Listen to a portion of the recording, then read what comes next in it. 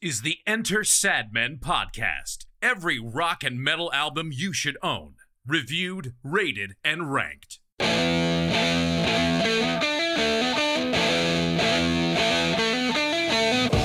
Generals gathered in their masses.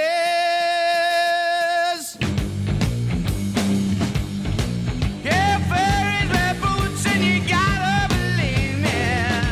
It's been a long time since I rock and roll. If there's a bustle in your hedgerow, don't be alone there. It's just a sprinkling for the maid.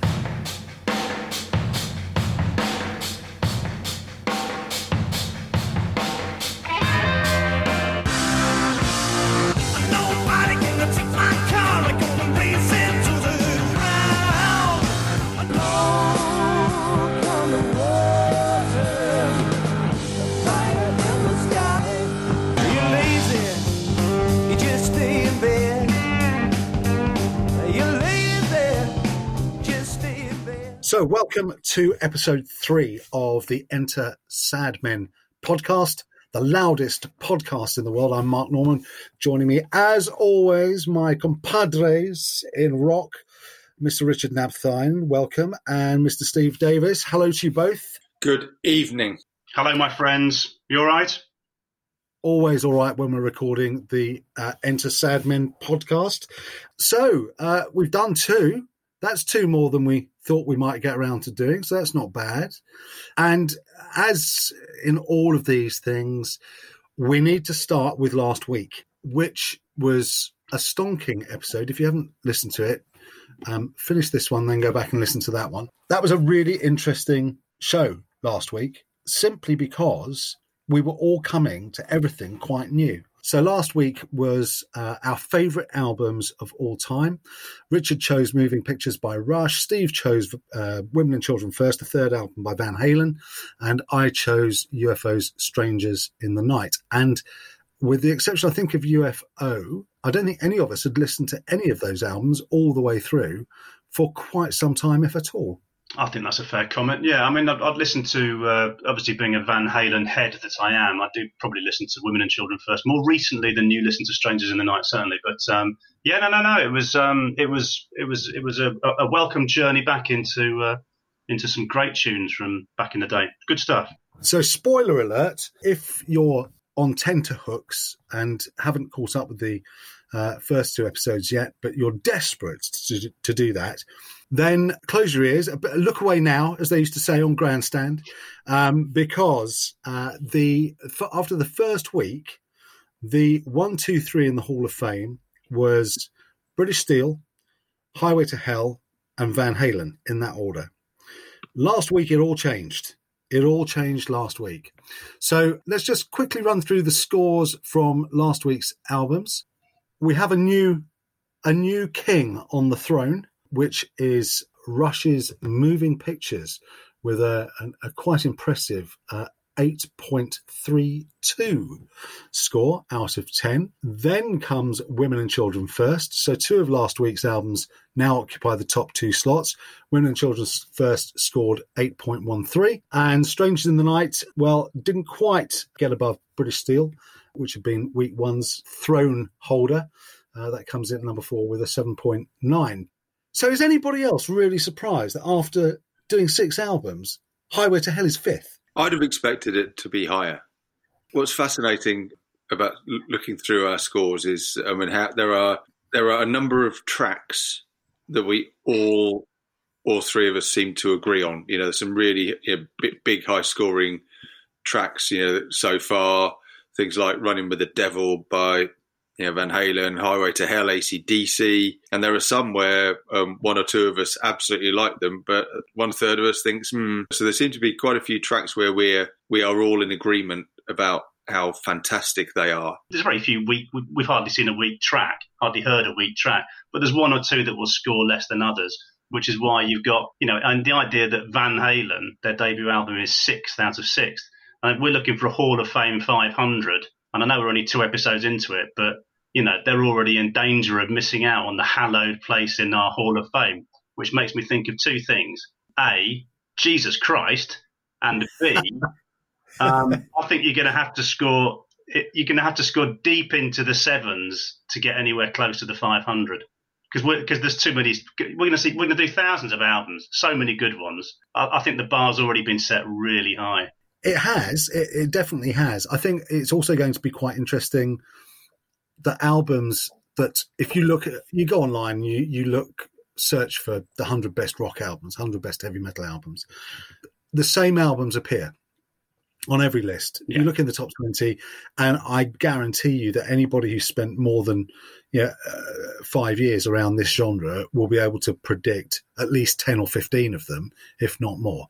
And the same albums occupy the top 5 spots. And I think our top however many is going to look very different, because I think albums that the critics think ought to be in the top 10 are not going to be in the top 10 or the top 20 or maybe even the top 100. Actually. Yeah, and not only that, we haven't got a clue where those albums are yet, because there's so many refresher courses to be done later on down the line.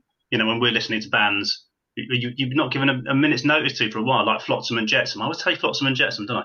They are a pet favourite, but I don't mean that. Anyone, you know what I mean? It could be anyone, and suddenly you're looking at an album and thinking, Jesus, I've forgotten how amazing that was. Next thing you know, it's an 8.5 and it's in your top 20 or something. So, yeah, who knows?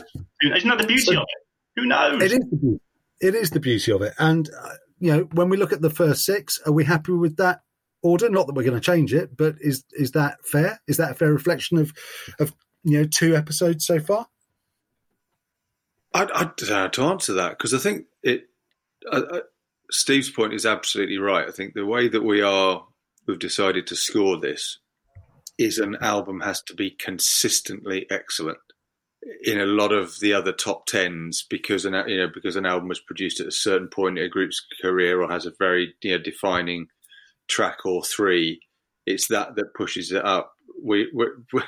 The way we're looking at this in terms of the scoring is it's got to be end to end absolute quality. What's fascinating about tonight, and we'll come on to it when we talk about the albums. 2 of my favorite tracks, Deep Purple and Black Sabbath tonight, are tracks that I've only really properly listened to this time round. Mm-hmm. And that's what's great about these evenings and the preparation. So now you mentioned it, let's just introduce tonight, because we've done a couple of episodes where it's been about us and the albums that we've bought or the albums that we've loved. And I think quite rightly tonight is about going back to where it all started, not for us, but for the genre. So tonight's episode is The Godfathers of Rock. And as Richard's just said, we are going to be talking about Black Sabbath, Deep Purple, and the granddaddy of them all, Led Zeppelin. So we're listening to Led Zeppelin 4, we're listening to Machine Head by Deep Purple, and we're going to kick off in a minute with Paranoid by Black Sabbath. 3 huge names, 3 albums released in consecutive years, 70, 71, 72. So, and interestingly, 3 albums made by bands whose members were, broadly speaking, the same age, all in their early 20s. The reason we chose these 3 albums, perhaps worth explaining, is because throwback to 3 of the greatest pioneering rock songs of all time was the premise, wasn't it? So Stairway to Heaven on Led Zeppelin 4, and then the 2 go-to songs that any aspiring young heavy metal guitarist has to learn the riffs for: Smoke on the Water and Paranoid. So we just thought, okay, we'll do the 3 albums that they're on. We could have picked any from those bands. Of course we could. But that's where we are. And I think we all know Led Zeppelin 4.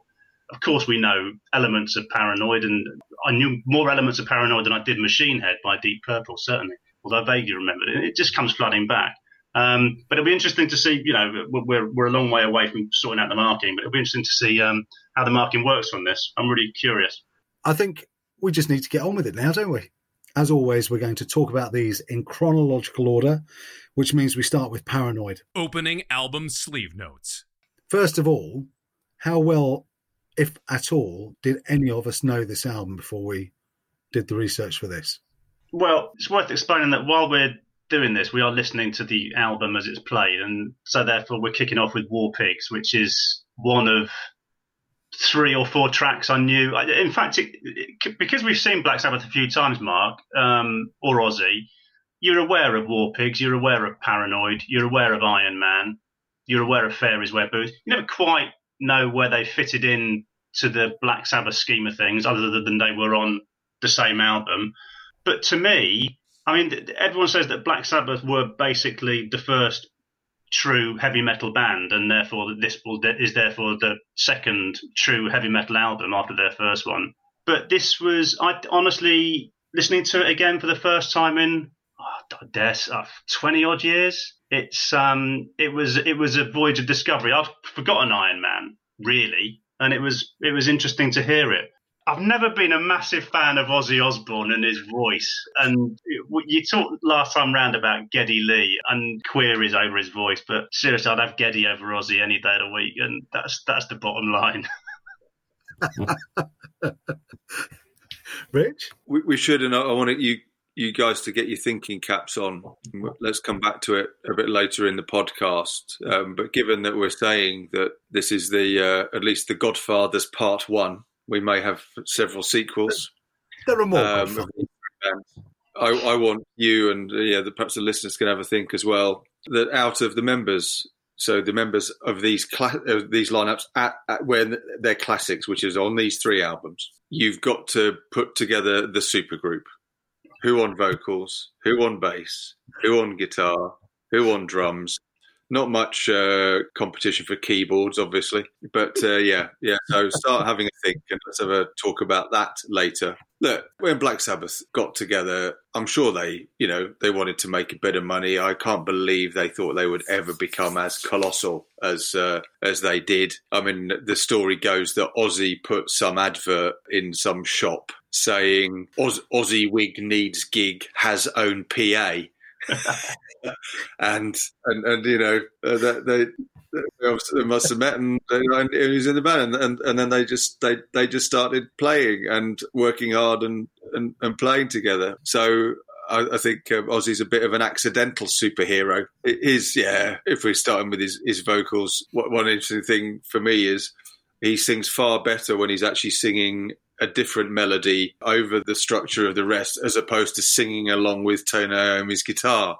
What were you going to say? He's better when he's singing a different tune. Yeah, it's like Morecambe and Wise and Andre Previn. Yeah, he is. Yes, exactly. Just not necessarily in the right order. Yeah. Oh, dear. Well, so I was really looking forward to listening to Paranoid.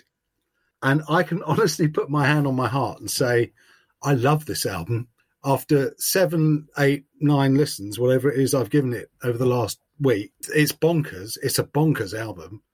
I mean, there are bits on it where you think Tony Iommi's playing a different song to the rest of the band, and Ozzy's singing a different song to the rest of the band. But there's some stuff on here that I just love. I just love it. But there's some stuff on here I don't like. What I found interesting, this album, particularly as a whole, was how you listen to it. Because I've listened to it a number of times through headphones, but there was a point over the weekend where I put it on my hi-fi system and I turned it up. And it's an album that needs air. In headphones, it's almost a little bit too intimate. It is best that you put this through a decent stereo and you turn it up, and it's then that it really comes into its own as a whole. It's very easy to be knockabout with it because of the characters involved, isn't it? And we're looking at it through 2020 glasses, looking back at this young Brummie band who were so desperate to just make a lot of noise and be big and solid, and every cliche, they touch on every cliche throughout the album. Songs about the occult, obviously, Vietnam, drugs, inevitably, sort of the misery of their own upbringings. But it's almost the extent of the amateurishness of it, and I'm not using that in a rude way, is the fact that the album cover was based on what the album was going to be called in the first place, rather than what it was actually called. They couldn't even get around to changing that, because it's the War Pig, isn't it, on the front of the album cover. And you just think, this is proper schoolboy stuff, bless them. Yeah, it's so Heath Robinson. Heath Robinson. Yeah. And even the producer, was it Roger Bain, the producer? I mean, he divided opinions as well, doesn't he? Because many people who he's worked with, Judas Priest mainly, had very little regard for him. But Iommi said he was superb. He let the band do what they wanted to do and get on with it. And they were writing songs in next to no time. Because I think Black Sabbath came out that same year, so they wouldn't have done this. They'd have rattled through this, presumably. Yeah. But as you say, when you take off all the pantomime and all the knockabout stuff, there's some proper music on there. I mean, we listen to Paranoid now. This ain't the best riff on the album by a long, long shot. There's 2 or 3 much superior ones in my eyes. If this is track number 5 or 6 out of an album of 7 or 8, then there's some good stuff on there. Planet Caravan's just come on in my ear, and they've gone all Massive Attack. And that's what I mean. It's a bonkers album. You go from Paranoid into, I don't know where you are at the moment, but I'm in an opium den somewhere. No, I'm in the sixth form common room, and there's a joint being passed along, and some nice, shiny, middle-class kid has just taken his first draw, and he said, "Oh yeah, man, I'm in a different place now. I'm just so chilled and peaceful." And you feel like you want to be like some young ones, Ade Edmondson, just go slap him around the face and say, "Shut up," because it just takes you back to a completely different place. You're thinking, this is nuts. This is nuts. Yeah. Although, to be fair, it's not great, is it? But Tony Iommi saves the track. But I think this is a lovely song in all sorts of ways. I really, after the first listen to the whole album, I was ready to go and eat my own head. But it grows on you. Sorry? With a rat salad on the side. Yeah, I didn't like it. I didn't understand it. How did this album get to number 1? It's all over the shop, but there's something charming about it. And I think the thing about the band, I mean, it's easy to pantomime the pantomime, isn't it? But this was a group of kids who came from a tough background, tough upbringing. They had nothing to lose. All they had to look forward to was a life on a production line somewhere, or maybe getting drafted if the UK had joined the Vietnam War, as far as they were concerned. So they threw everything. They threw the kitchen sink at this, and I think they were going to be successful. They're going to die trying, and they're experimenting. They came. I think they went into the studio to record this 3 months after the debut album had come out. 3 or 4 months. Yeah. So they were a band in a hurry to make it. Well, talk about in a hurry. Paranoid took about, depending on who you believe, it took 10, 15, 20 minutes to write, didn't it? So geezer Bill Ward and Ozzy went to the pub, and Iommi knocked out the riff while they were gone, came back, threw it together, and bunged it on an 8-track. And it wasn't even going to be on the album, was it? It was because they figured they were short of stuff. This track this would be a classic of play somebody this and say, name the band. Yeah. They wouldn't have a clue. And then when you told them the answer, they just go, no. It's just so different. It's charming. It's mellow. It's squeezed between Paranoid and Iron Man, for Pete's sake. So. Tony Iommi did say that he wasn't sure about the track in the first place, and if he wasn't sure about it 50 years ago, then I'm not feeling guilty about doubting it now. So, although his guitar playing at the end of it does bring it around. It's an inoffensive track, but do you know what? On Black Sabbath's second album, I want a lot more offence. To be honest, I want Paranoid, and I want better tracks than Paranoid, and they deliver them. I mean, if I can just the 2 standout tracks for me are Hand of Doom and Fair Is, well, obviously War Pigs, but Hand of Doom and Fair Is Wear Boots, and they're prime examples of the simplicity that the band were all about, and those big nut crunching riffs, which the riff on Hand of Doom, for example, it's an absolute rectum splitter. It's just a thing of beauty. And that's where they were at their best. I completely agree with that. Absolutely do. But Hand of Doom is 4 different songs in a single song. And it's not the only track on the album that's like that. I mean, you can see the age, can't you? Because, long lumbering tracks, we've just come out of the 60s, so there's nothing unusual about that. And that sense of experimentation, even in a band notionally as primitive as Black Sabbath, they weren't afraid to try things, and sometimes it comes off. Hand of Doom is a classic example. Sometimes, as I say, Planet Caravan, it just leaves me a bit cold. I mean, I don't know whether any of it had to do with a story I read that they used to play in Europe and they were expected to do 8-hour sets. It wasn't unknown for Bill to do a 45-minute drum solo. So actually, in context, these are little John Peel pop songs. These are.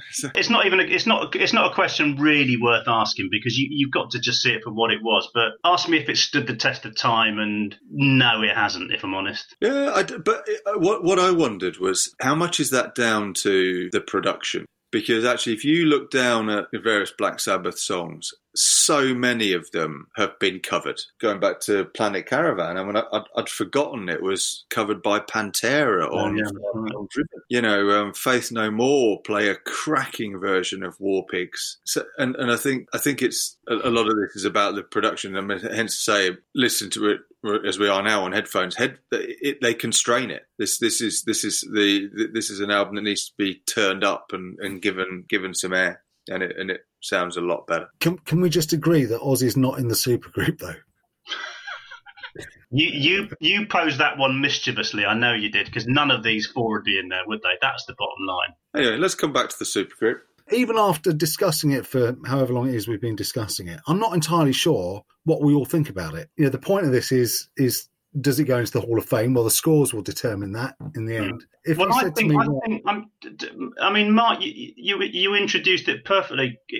You almost had confusion in your voice, and that's where this album is. It's a box of tricks, isn't it? It's something for everyone, a lot for no. It's enigmatic. It's of an age, that's clear. There's some really good, thumping, powerful stuff on it, and in amongst that, there's some not so interesting stuff. And that's the album. It wasn't a work of art. It should never be seen as such. There's 2 or 3 outstanding tracks on there, and that's my view of it. So the high point was for me was Fairies Wear Boots. I've not seen these guys live. I'm trying to think if I think I have seen Ozzy live, but I probably just fell asleep or went to the bar. I was listening to the radio. I think it might have been Six Music, probably about 2 or 3 weeks ago. And Fairies Wear Boots came on. It was requested by a listener. And I thought, wow, this track's absolutely brilliant. First time I'd heard it, or first time I'd heard it properly. And the more I've listened to this album this last week or so, it's just absolutely brilliant. It's got just a fantastic groove to it. There seem to be confusions over its meaning. Some talk about that they had a bit of an altercation with some skinheads, but the general consensus seems to be that Ozzy, as he was a lot of the time around then, was completely high on some substance and did actually dream of Fairies with Boots, which I think is a brilliant idea. It's a terrible song title, isn't it? By any measure, forget Hall of Fame albums. In your Hall of Fame of worst song titles, that's got to be it. Isn't it right that Ozzy wrote the lyrics? The only song on the album he wrote the lyrics to, I think, because Geezer Butler was the lyricist, wasn't he? But I think I was going to move on to this in a moment, but the lyrics are really quite simplistic. Yeah. Other than thematically, there's not a lot of depth to the words in the song. Which is why you can tell it's not Geezer, because Geezer Butler, he wrote the lyrics and everything else, and he was very politically driven, and he varied his subject matter. I know drugs were clearly a big player in pretty much everything they wrote, but also the black arts and war. And he was a political man. He liked, and he tried to infuse quite a lot of that into his lyrics, which is why it's pretty clear pretty quickly that on Fairies Wear Boots, that was nothing to do with him. I mean, I was reading it. I mean, he had quite a strict childhood, didn't he? Very devout Catholic parents. So what did he do?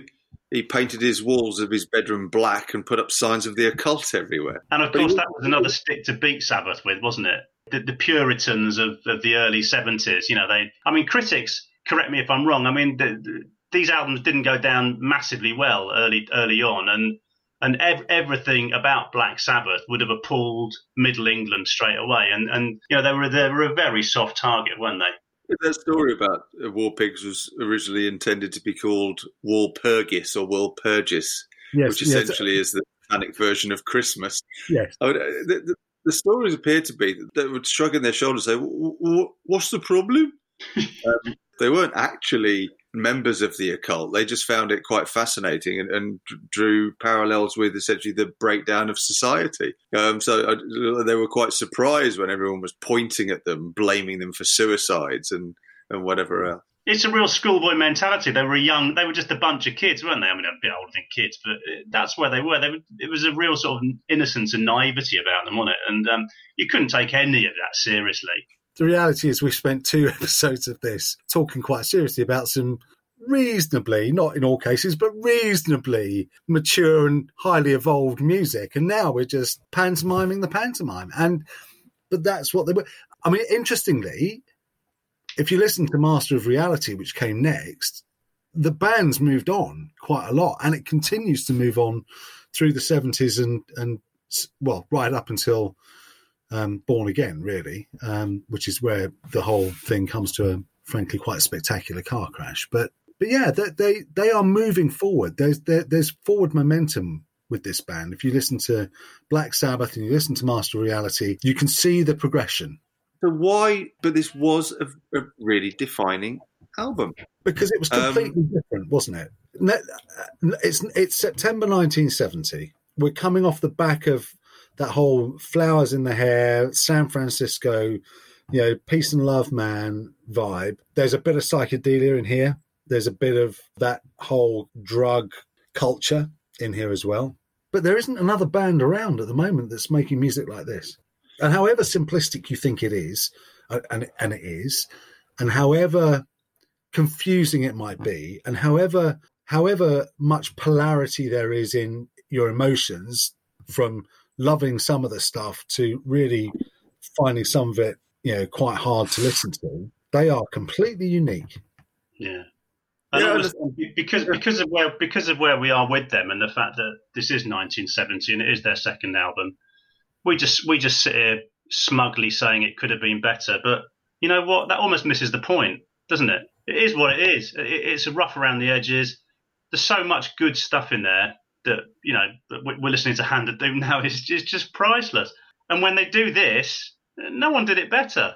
For me, an album of this would have been perfect, but it was never going to be. But perhaps we'll come back to this when we talk about Deep Purple and Led Zeppelin. But because you hit it on the head as we listen to this chuggy riff in Hand of Doom, that actually the heavy metal riffs in this album, Iron Man, the riffs in Hand of Doom, the riffs in Fairies Wear Boots, even in Electric Funeral, in Paranoid, obviously, that really simple bass and drums and guitars hitting these beats at the same time, really simple chords, bang, bang, bang, bang, bang. That's where this sits in the establishment of heavy rock and heavy metal. We all love AC/DC. Again, when we talked about how their stuff too is very simplistic. Looking at Machine Head and Led Zepp 4, there's a load of other influences coming into those two albums, which we'll talk a lot about in a minute. Whereas this album was just absolutely focused on simple beat to you around the head. And I suppose that's why why it's seen as such a defining album. Like I say, I started off hating it. I've become quite attached to it over the last week. It's never going to be my Desert Island disc. It's never going to be the first thing I put on Spotify or in a CD player. But in future, when I hear tracks off this album, it will raise a smile, a smile of appreciation. So, highs and lows. Well, War Pigs is an extraordinary opening track. I mean, it still sends shivers down my spine.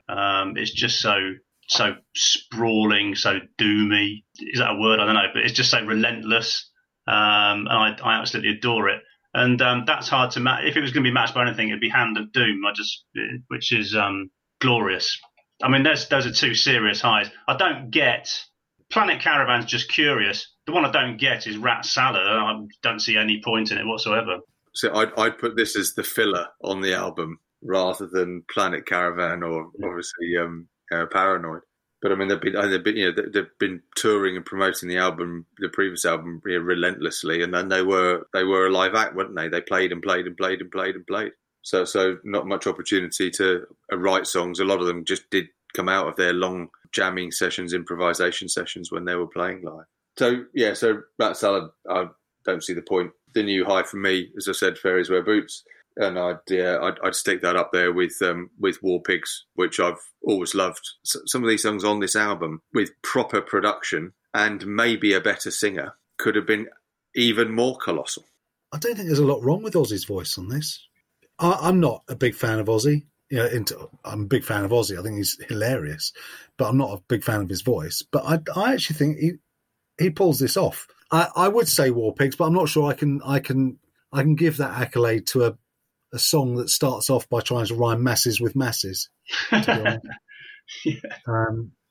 It just shows a lack of effort on, as far as I'm concerned. But it's an awesome track, War Pigs. But it's not my highlight. I think I'm kind of torn between. I expected Paranoid to be my highlight, but it's not. I'm torn between Hand of Doom and Fairies Wear Boots, and I think it's Hand of Doom because I think there's so much interesting stuff going on in it. I don't mind Rat Salad.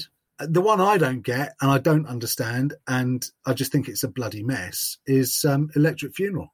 I don't get that at all. It's no, it's a mess. I can't be doing with it. I'd have played Paranoid 3 times over rather than listen to that. And interestingly, we haven't really spoken about Paranoid, the track, which is... No, I was just thinking, if there's one track on this album that's in the pantheon, in metal Valhalla, to us it's just a track on an album. There you go. Because it's the track that everybody knew. Yeah. I mean, God, I had it on a single in 1981, and it had been out 11 years. Mm. But it was the most commercial track on the album, but it wasn't the best track on the album. It's not the best track on the album, not by a long way. Time to move on. So 1 down, 2 to go. That was Black Sabbath and Paranoid on our Godfathers of Rock special here on Enter Sadmen. Second up is Led Zeppelin 4. Opening album sleeve notes. This massive supergroup who had already done, formed in 1968, released 3 albums inside 20 months. They weren't a surprise to anyone. Everyone knew Jimmy Page. Atlantic Records had chucked millions at them to produce many albums, and this band was not a secret. But what was interesting going into Led Zeppelin 4 is that we'd seen 3 very different sides of Led Zeppelin on their first 3 albums. And obviously 1971, so I'm 6 years old when it's come out.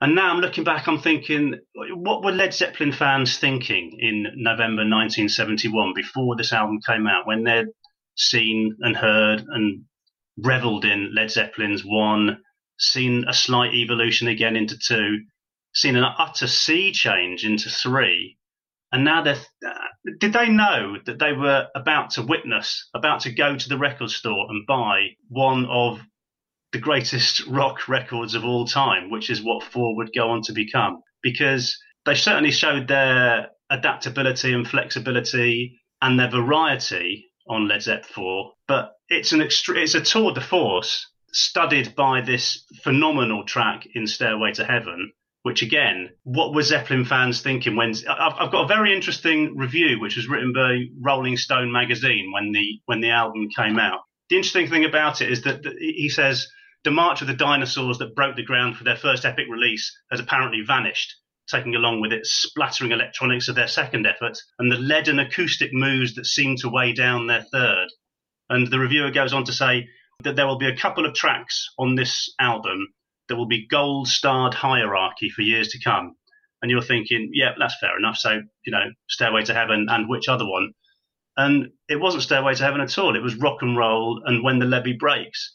So there was this kind of sense in November 1971 that no one quite knew that Stairway to Heaven was going to become, the biggest rock song of all time from the biggest album of all time. I love When the Levee Breaks and Rock and Roll. But there's something about Stairway to Heaven that kind of has grown into this absolute monster, which Led Zeppelin 4 has as well. It's a brilliant album, superb album. When I first got this album, have you guys ever bought an album and played the wrong side first? Not that I'm aware. I did it with Back in Black by AC/DC.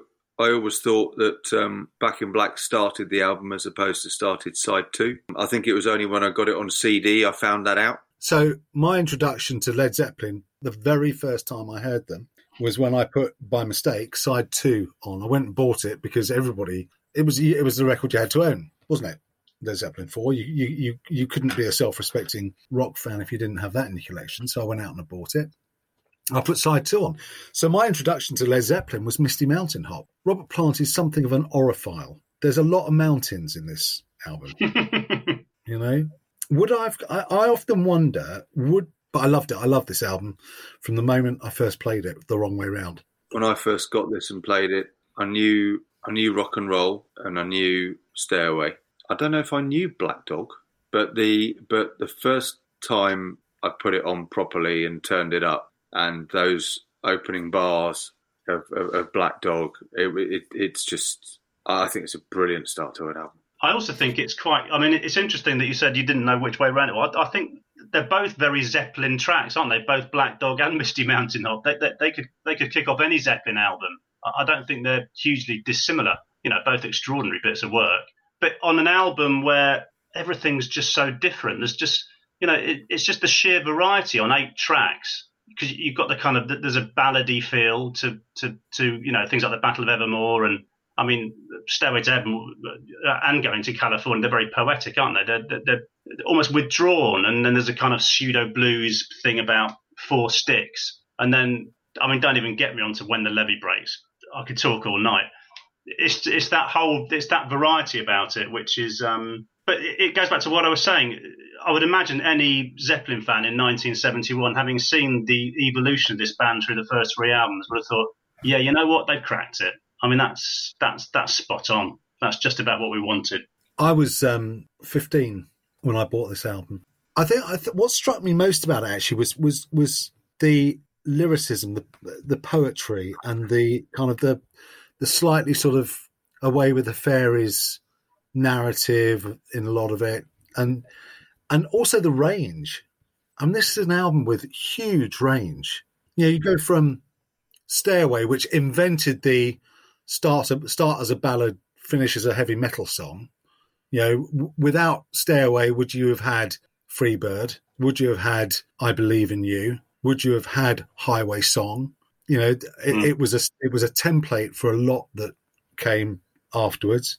And everyone talks about Page and Plant, but for me, this band was driven by Bonham. He absolutely drove this band forward. Yeah, I agree. Someone who has attempted to play the drums through his life. John Bonham's playing is just absolutely phenomenal. I mean, we talked quite a bit about Neil Peart, didn't we, last podcast, and Rush. I mean, they've got their parallels. They're both hugely influenced by jazz and also funk. So again, Bonham massively influenced by Buddy Rich, for example. For me, as a drummer, you can tell Neil Peart's stuff's complicated. With John Bonham, you think his stuff is easy until you try to start playing it, in terms of what he's laying on top of another and what his limbs happen to be doing in relation to one another. We'll have another discussion about Ian Pace, because he's another fantastic drummer when we get on to Deep Purple in a bit. Bonham's drumming was just this absolute rock. Then everything else laid on. But then at the same time, I mean, one of the big things was he would start to follow what Jimmy Page was doing. So the drums often syncing with the guitar, sometimes with the bass. Brilliant drummer. Are Led Zeppelin a folk rock band? Well, they've never shied away from that element. I mean, are they post psychedelia? I mean, you can stick any number of brands. I mean, we're about to enjoy the Battle of Evermore, which is, I mean, isn't it written on the mandolin or something? I mean, it's about as folky as it gets, isn't it? I'm sure I read that Page and Plant wrote this in about 15 minutes or something, when Page was playing around with John Paul Jones's mandolin at Headley Grange while they were recording the album. I wouldn't put them in a folk rock, give them a folk rock label. The big thing about them was they had so many influences. So from rock, from folk, jazz, blues. I think that's the thing. And I think we'll have a similar conversation. We go on to Deep Purple around actually the range of musical styles that they brought into the music. They hoovered up ideas and information and inspiration, and that's what we're hearing on this album. But to be so gigantic that you can produce blistering rock, I mean, some of the hardest rock around at the time, and then come down to this, in the same breath, with any number of different things in between, any number of layers and levels and different things they try and pull off. I mean, supergroup, it's an overused phrase. I mean, they were astonishingly talented. This is an example for my compilation album of music to chill to in a hammock. This is the only album that produces 2 songs, by the way, which is this one, Battle of Evermore, and When the Levee Breaks, because no one chills quite like Led Zeppelin when they want to. This is just beautiful. I mean, I could just fall asleep to this. I promise you I won't, but I could do. And presumably Planet Caravan is on that hammock list now as well, isn't it? I mean, surely the Battle of Evermore to Led Zeppelin 4 is like Planet Caravan to Paranoid, isn't it? Chalk and cheese, my friend. Cheese and chalk. But that's another dimension of Zeppelin, isn't it? That they groove. Yeah, they knew how to lay down a groove, this band. On every album you listen to, whether it's Babe, I'm Gonna Quit You on Zeppelin 1, or it's Living Loving Maid, or A Whole Lot of Love, or Ramble on 2, or it's Bronny or Stomp on 3, or it's Rock and Roll When the Levee Breaks got a huge groove to it, hasn't it? Or it's In the Evening in Physical Graffiti, Kashmir. I don't know. They knew how to move you. And on a slightly different subject, how old were you when you bought this album? I was in my 20s. I was at university, so 18. Because there's a brilliant story around the Battle of Evermore. Have you heard it about Sandy Denny, who's the backing vocalist? And it's apocryphal. There's no truth in this at all, but it's a really good story. So the story was going round when I bought this that Sandy Denny, who died prematurely, 75 or 76, had a very troubled life. The story was that she died after leaving the studio having recorded this song, right? And that on the anniversary of her death, if you happen to be playing this song, the record screams, which is just, it's a great story. That's one of those kind of urban myth things that, but being 15 and impressionable, I played it every night thinking, I'm going to find out. Yeah, that resonates of an age, doesn't it? A certain time. When I was trying to think in what other tracks have Led Zeppelin used another vocalist, Never. or even a female vocalist? Never. It's the only time. And Robert Plant felt that he needed a different voice to help tell the story. So in this, he's the narrator, and Sandy Denny, I think I'm right in saying, is the town crier in the story. So he felt he needed another voice, and they played some obscure. I mean, it probably wasn't obscure in 1970, 71, but they played some obscure festival down in the West Country, Bath Folk Festival or something. I think Fairport Convention, which Sandy Denny was a singer with, had been headlining. So they'd done, I think that wasn't the only show they'd done with Fairport Convention. And so Plant and Sandy Denny knew each other quite well. So when they were looking for somebody to duet with Plant on Battle of Evermore, I suppose it was a natural call to make. But she's got a beautiful voice. So as we kind of finish with the Battle of Evermore, Stairway comes on into our ears. And I'm no singer, just as Steve, you're no guitarist, and Rich, you're a would-be drummer, but I'm no singer. But this is the only song that I knew the lyrics to that I could use as a lullaby to sing my son to sleep when he was a baby. But I had to stop it when there's a bustle in your hedgerow because I kept waking him up. Yeah, I use Top Jimmy by Van Halen. Worked for me every time, but I always find the juxtaposition. This is quite anal, but I always find the juxtaposition of the two tracks quite odd. You always think that Battle of Evermore should be on one side and this should be on the other. There you go. Interesting point. Well, I was having a conversation with Richard earlier in the week where we were talking about it became the norm, didn't it, as the years went on, that the ballad would end the album. I Believe in You by Y&T, for example. And this, if you knew that if you wanted a hot rocking experience, you stopped the album after track 9 because track 10 would be a ballad. But they've ended side 1 on a ballad, which for me made sense because obviously it was the last song the first time I played this album. I'm pretty sure that was the convention anyway, wasn't it? That ballads ended albums. I don't know back then. I'd love to know how they came up with the track order. It's incredibly well balanced. It depends what mood you're in. When I was listening to Stairway again, and we're listening to it right now, it's one of those tracks, isn't it, that has it been damaged by its popularity and its godlike status, the fact that it's played so often. What I tried to do, to listen to this last week, is try to forget all that and almost just try to listen to this again for the first time. And it's just absolutely mind-blowing. It really is like no other track. I think you're right, though. It has been damaged through overplay. Not when we listen to it in the way we have over the last week, because we've been listening to it in a completely different way. And it's worth saying this. I think we've all been listening to this, trying to listen to these albums as though we were listening to them for the first time again. And that wasn't something we agreed in advance. I think that's just the natural way that we've done it.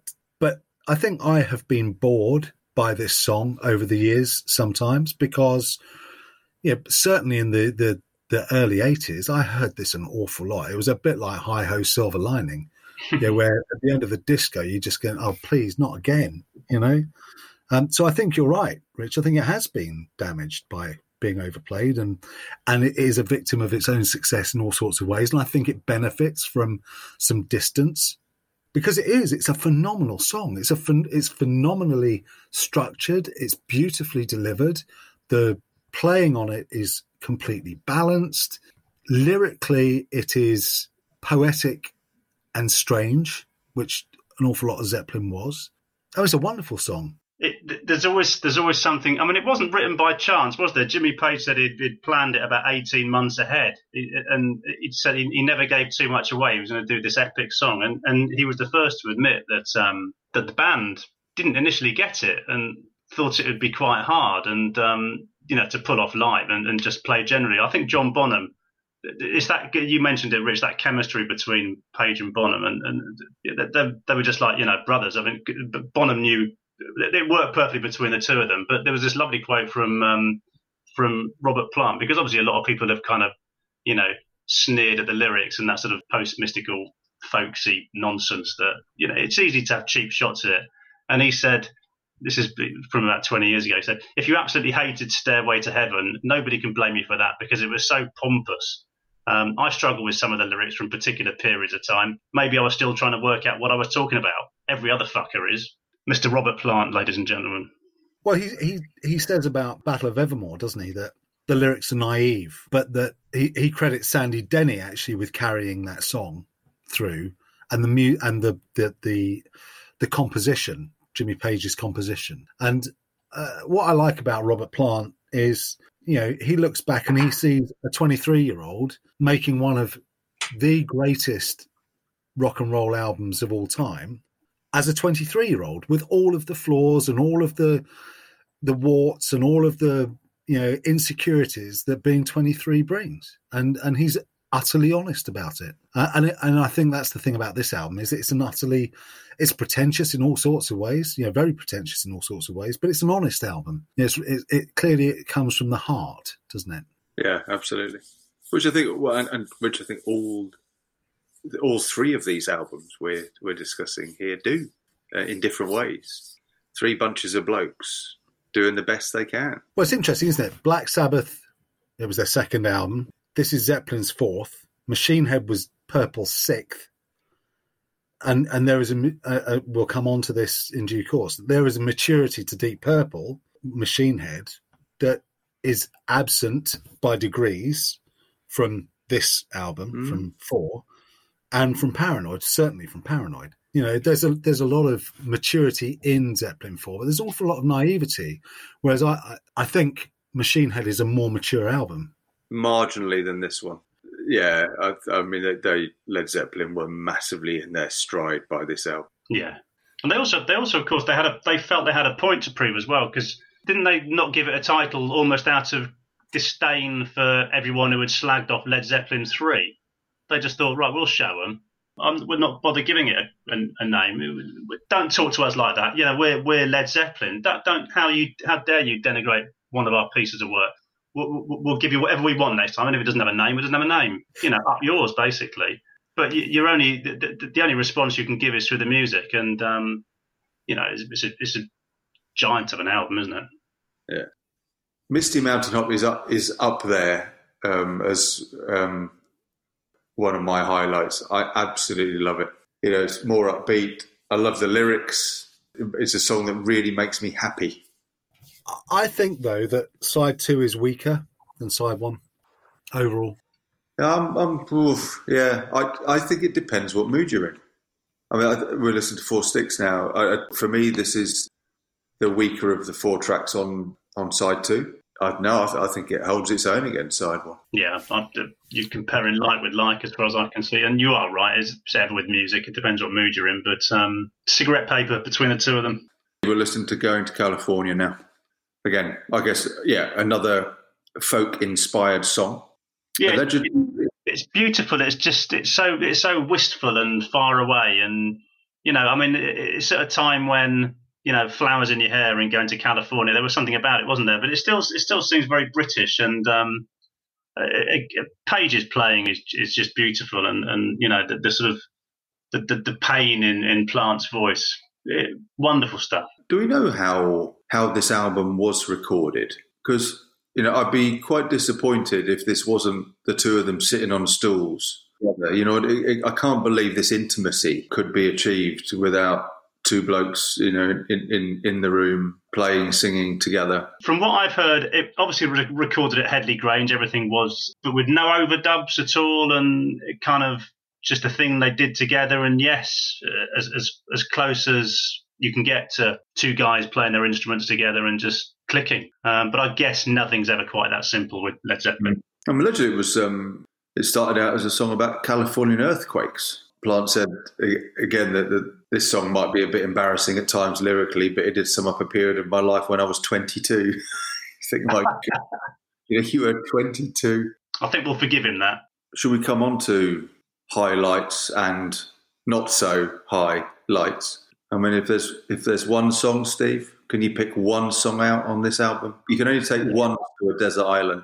Yeah, it's very rare that a classic album saves its best till last, but this is one of them. And we're now listening to When the Levee Breaks, and it's not only will I take it to a desert island, I'll take it to my grave. It's there's no better farewell to an album than this.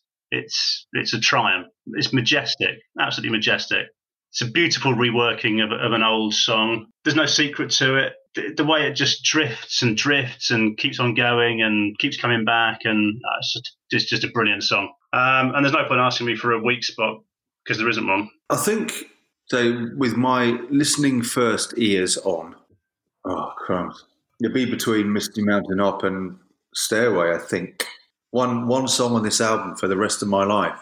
I'd feel it would be a crime not to take Stairway. Yeah, I get that. Mark?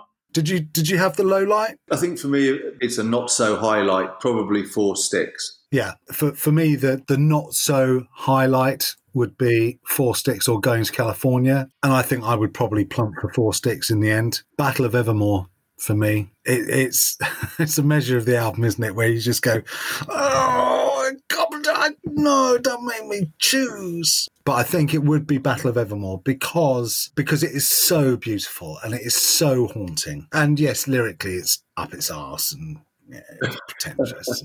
But, you know, there is something about it. There's something about Sandy Denny's vocals on that, something about the imagery in it. I love it. I love that song. So, yeah, but frankly, if I could grab the whole album and take it with me, I'd do that.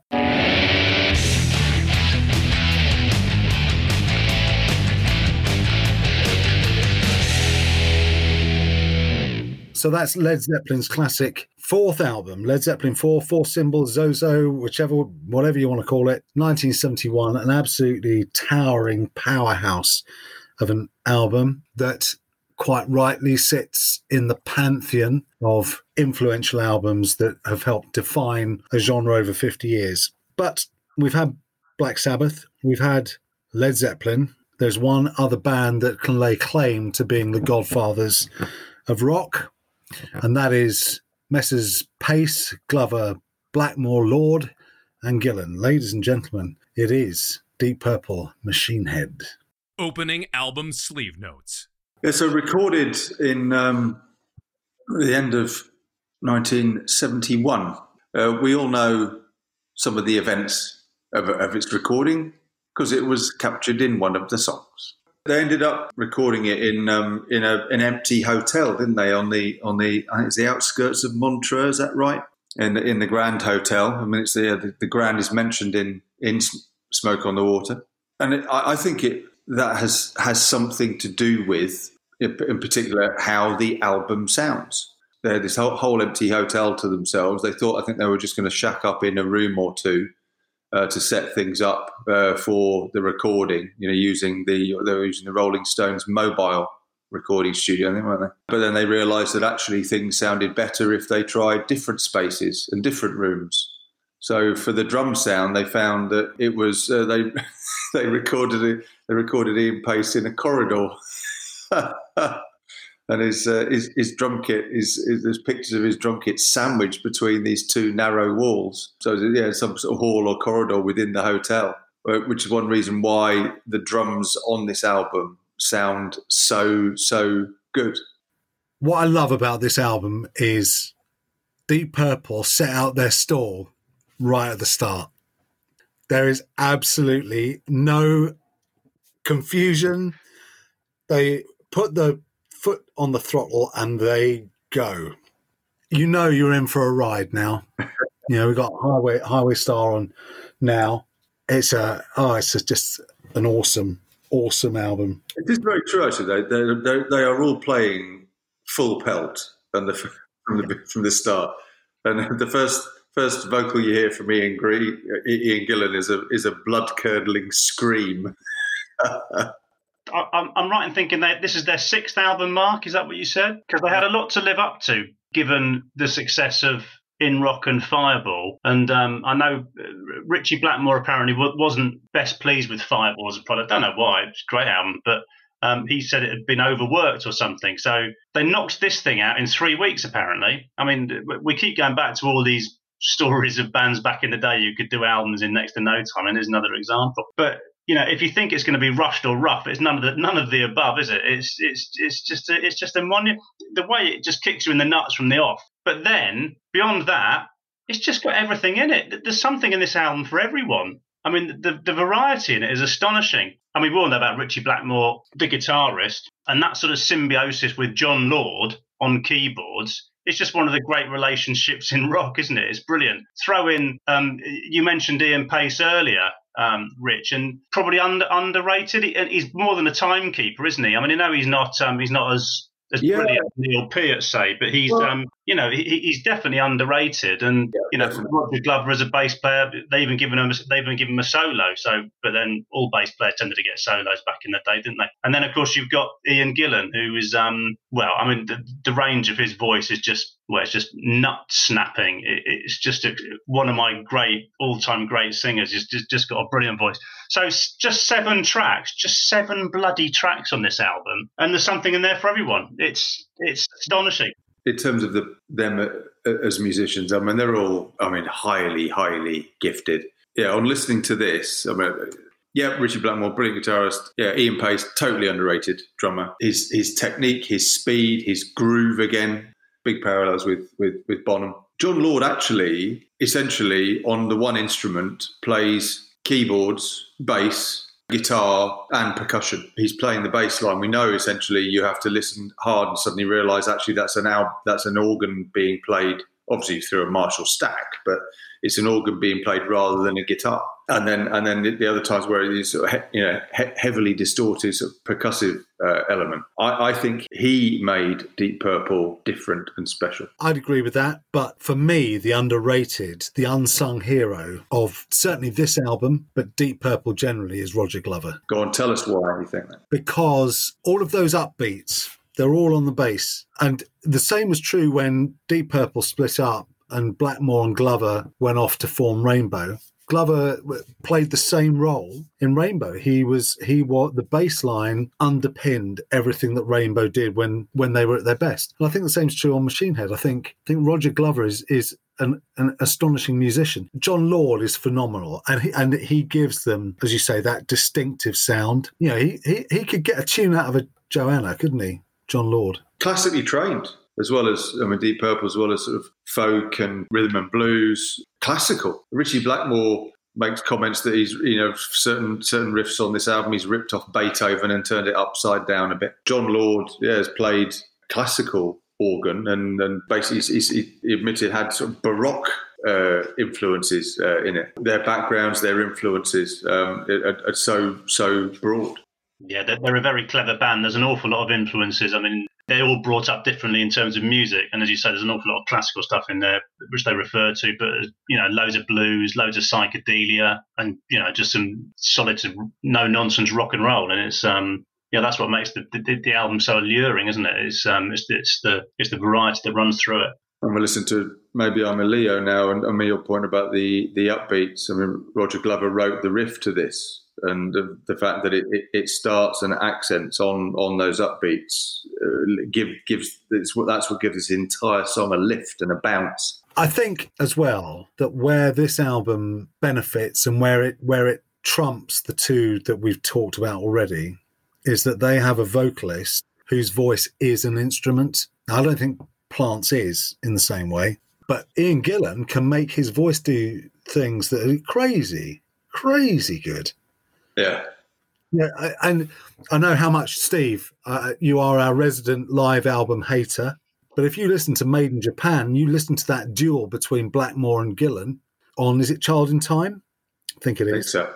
It's astonishing. Gillan matches Blackmore's notes, note for note, no matter where it is in the range. For me, we talked to you at the beginning about, who's in the supergroup.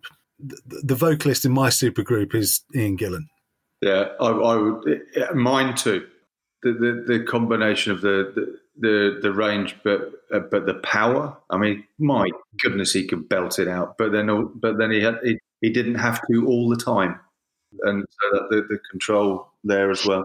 And it's interesting, isn't it? They replaced him with one of the great rock singers of all time, but they were never the same band again, were they? When Coverdale replaced Gillan. No. Choose your adjectives. I don't know. I just think Gillan was cooler. But this is where, I said when we were talking about Led Zeppelin 4, I said Deep Purple had a more mature sound on Machine Head than I think Zeppelin did on Zeppelin 4. I think that a lot of that is down to Gillan. He was, I think, 23 as well when he recorded this. But he sounds like a singer who's been around the block a few times. True. Yeah. And the thing about Gillan is there is nothing he can't sing as well. You feel like you could put anything in front of him at this age, I'm not talking about now, but at this point, 1970, 71, 72, 73, in fact, all the way down through Gillan, actually, through his own band. You think you could write anything for him and he can sing it. Well, he had no right to still be singing in the 90s, did he? I mean, he was probably singing later than that, but... the damage he must have done to his voice, because I mean he's strained every sinew of it, isn't he? It's he never left anything out there, as they say in football parlance.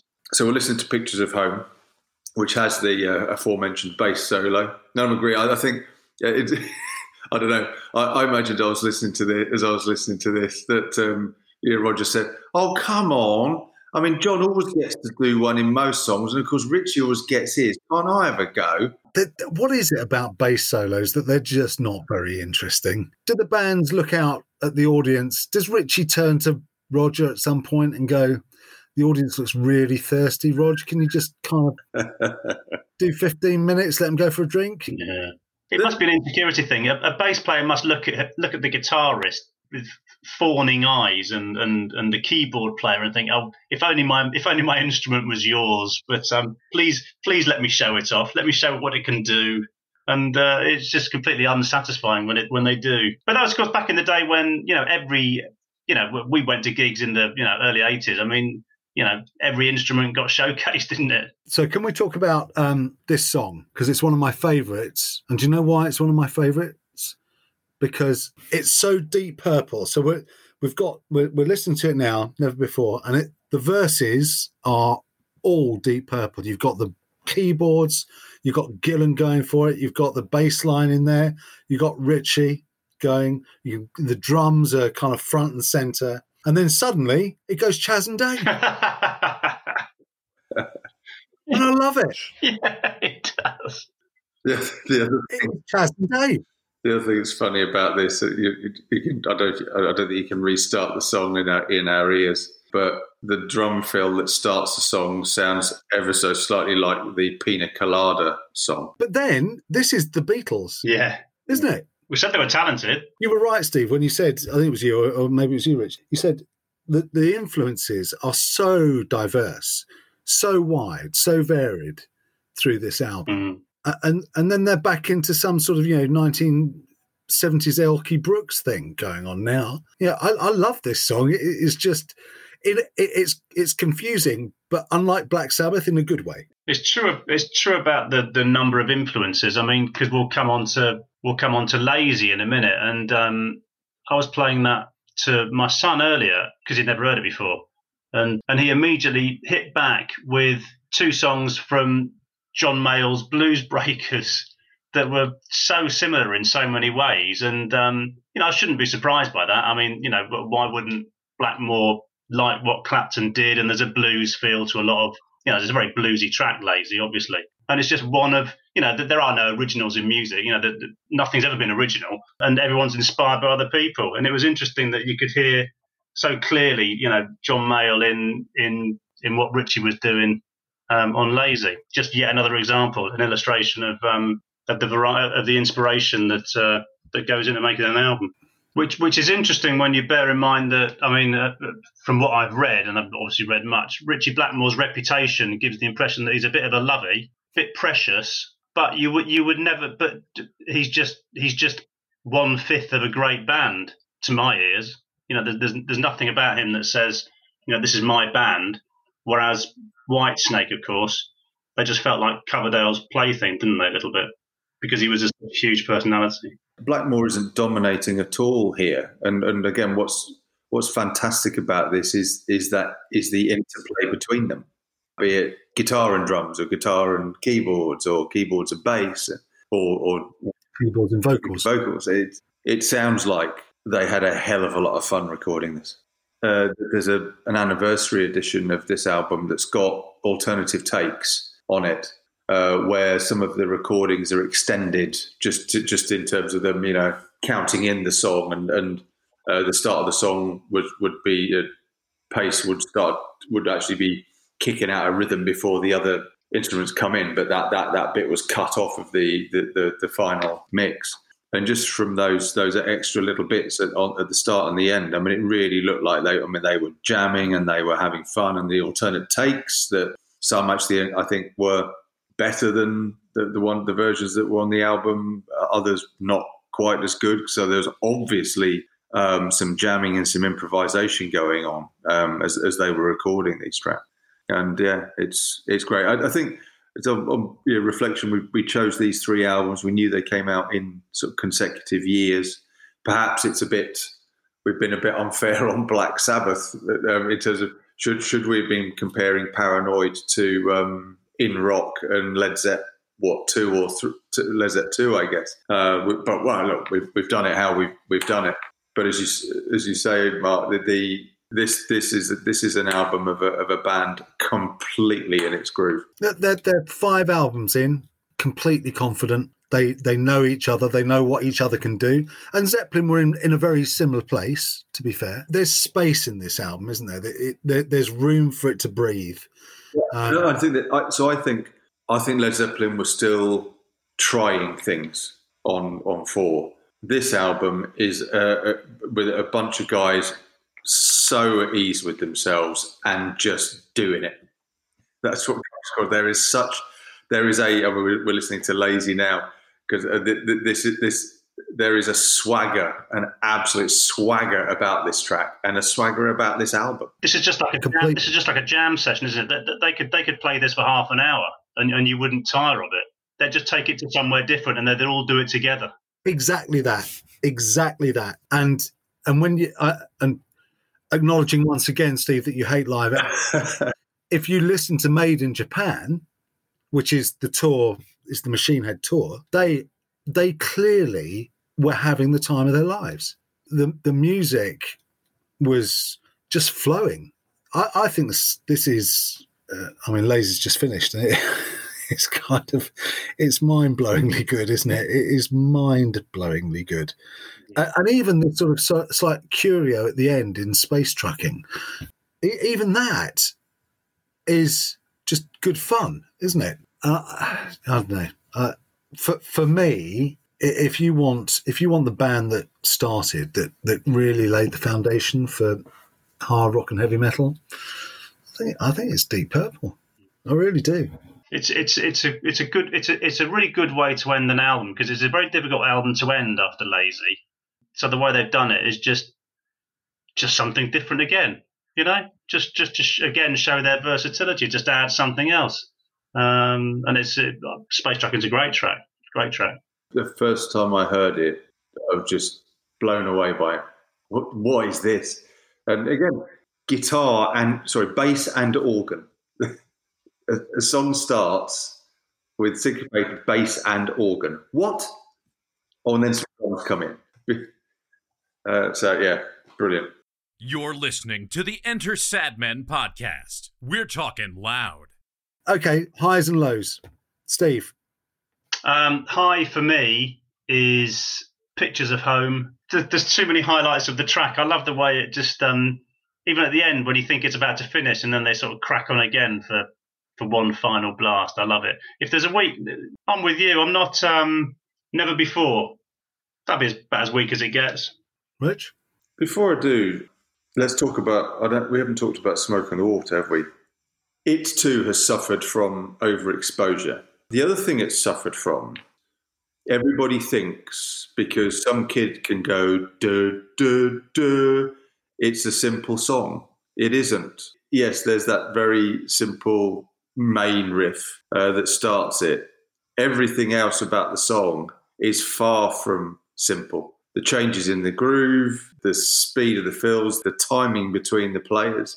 But again, it's because of that riff and because it's been played so much. So coming on to your question about weak point, if I were to drop a song now, I might drop Smoke on the Water because I've heard it too many blooming times. Well, again, there's not a weak song on the album. Probably the one that might get a slightly lower score from me, maybe Never Before. I would just listen to Blackmore's guitar solo or Smoke on the Water. It is such a brilliant song, but it's just been way overplayed. Probably more so than Stairway to Heaven, and it's suffered for it. Highlight for me, as I've already said, I think in listening to this album properly, is Lazy. I messaged you both that it had blown my mind because it's what's fantastic about what we're doing here is I sit somewhere quiet and I just listen to these things and they have my total concentration. And that was mind blowing. Mark, where do you stand? So my low light by a reasonable distance on the basis that there aren't any bad tracks on this album. But if I had to drop one from the album, it would be Maybe I'm a Leo. I love Never Before, by the way. I wasn't joking. I absolutely love it. It makes me smile. And I think that's a massive thing. And Rich, I completely get the thing about Lazy. It is a mind-blowingly brilliant masterclass in virtuosity. Just astonishing track. But if I am listening to this for the very first time, I have to say Smoke on the Water.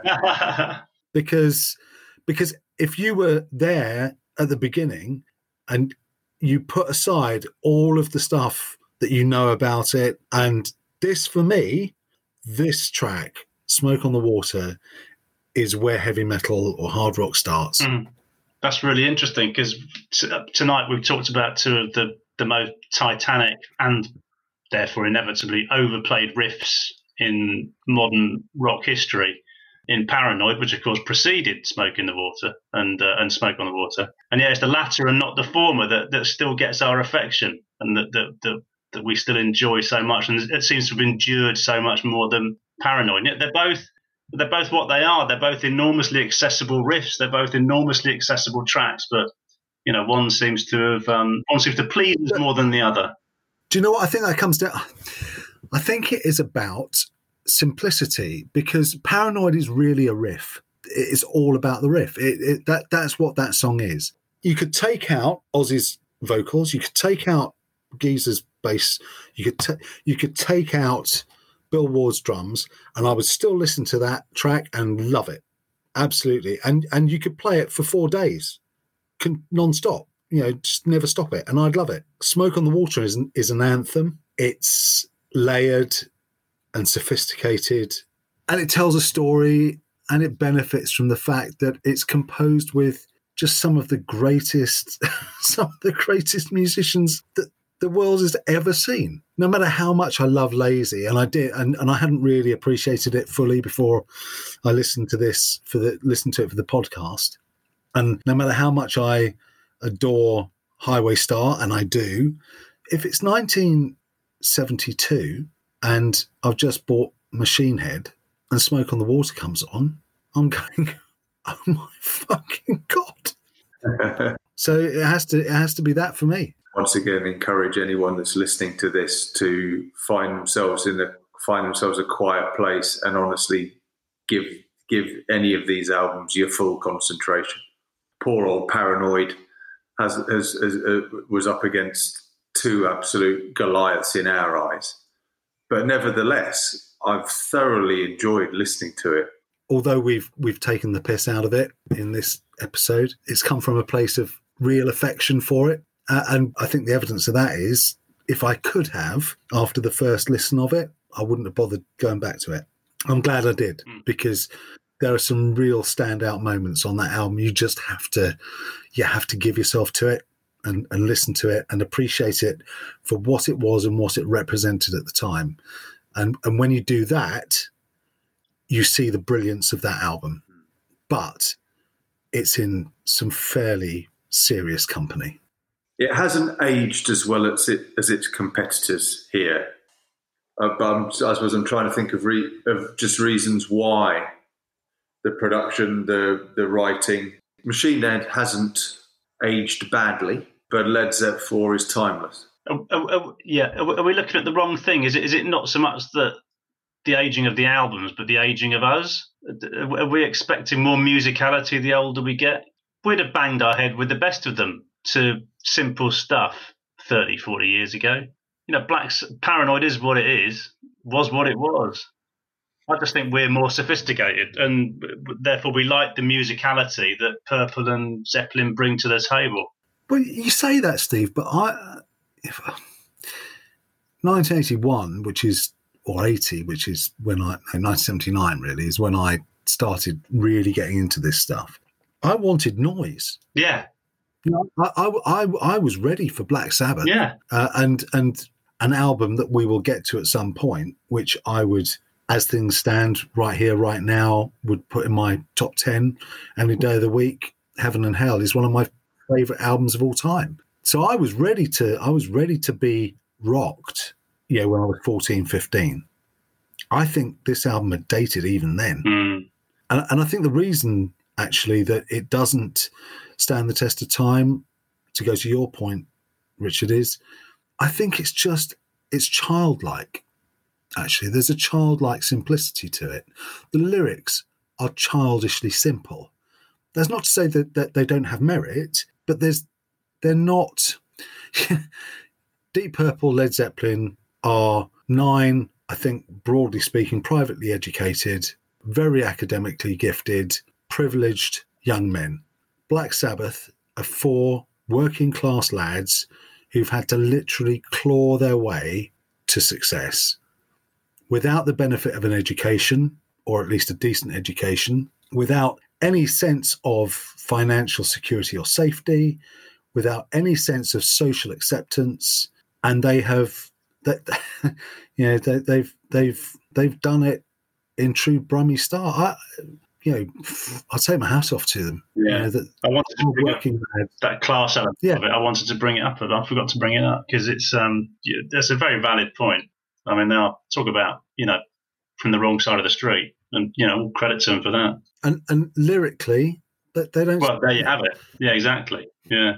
They don't stand a chance because they don't have those references to draw on. No. In the way that Ian Gillan does and Robert Plant does. If you've been to whatever it is, I mean the equivalent of Eton, then you've been exposed to more influence, literature. You've been exposed to much more highbrow culture. Much more classical references. You've got so much more depth academically to draw on.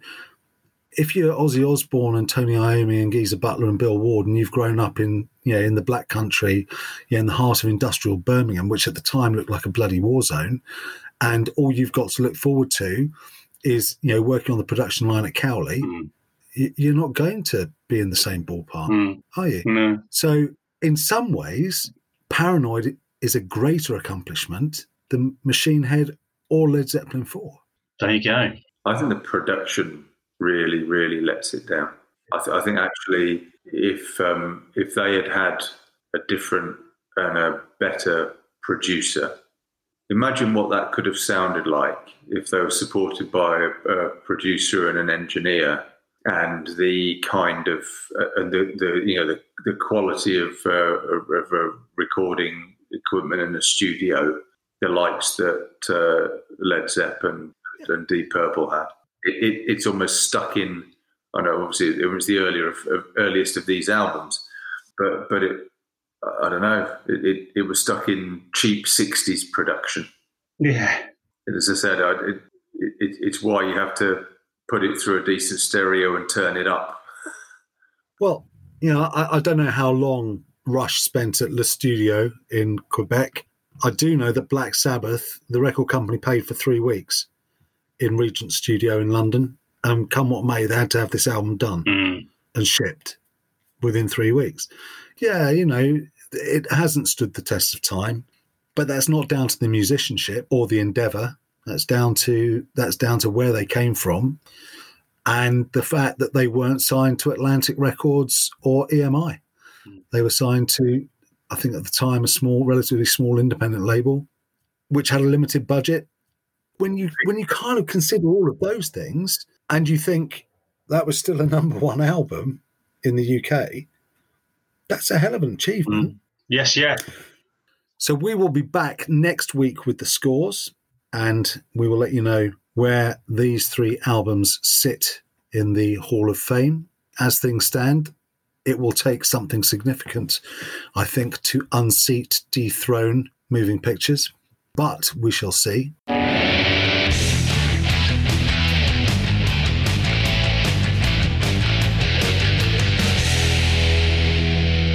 So there you have it. That is episode 3 of the Enter Sad Men podcast, done and dusted.